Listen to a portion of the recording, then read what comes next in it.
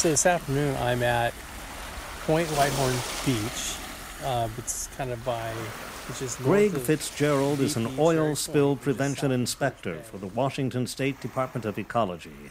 He's getting ready to observe a large vessel take on fuel in northern Puget Sound. Social distancing is required, so his best tools? Binoculars, cell phone, and knowing the local beaches and high points to keep watch on fuel transfers that add up to millions of gallons each year. I'm seeing in Talco with an LPG ship there. It's actually Petrogas, and she's loading butane and propane. There's one vessel at BP Cherry Point, the Torm Laura, and she's unloading diesel and jet. I can see she's got good access.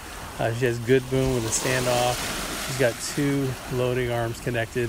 While these inspections lack the up-close touch, Fitzgearld still reviews the plans required before each transfer from shore or barge to large vessels. He's in direct phone contact with fuel handlers on scene, and he says it turns out that remote viewing allows inspectors to see more operations each day. They'll be a new part of normal, even after the end of required distancing. For the Washington State Department of Ecology, I'm Larry Altose.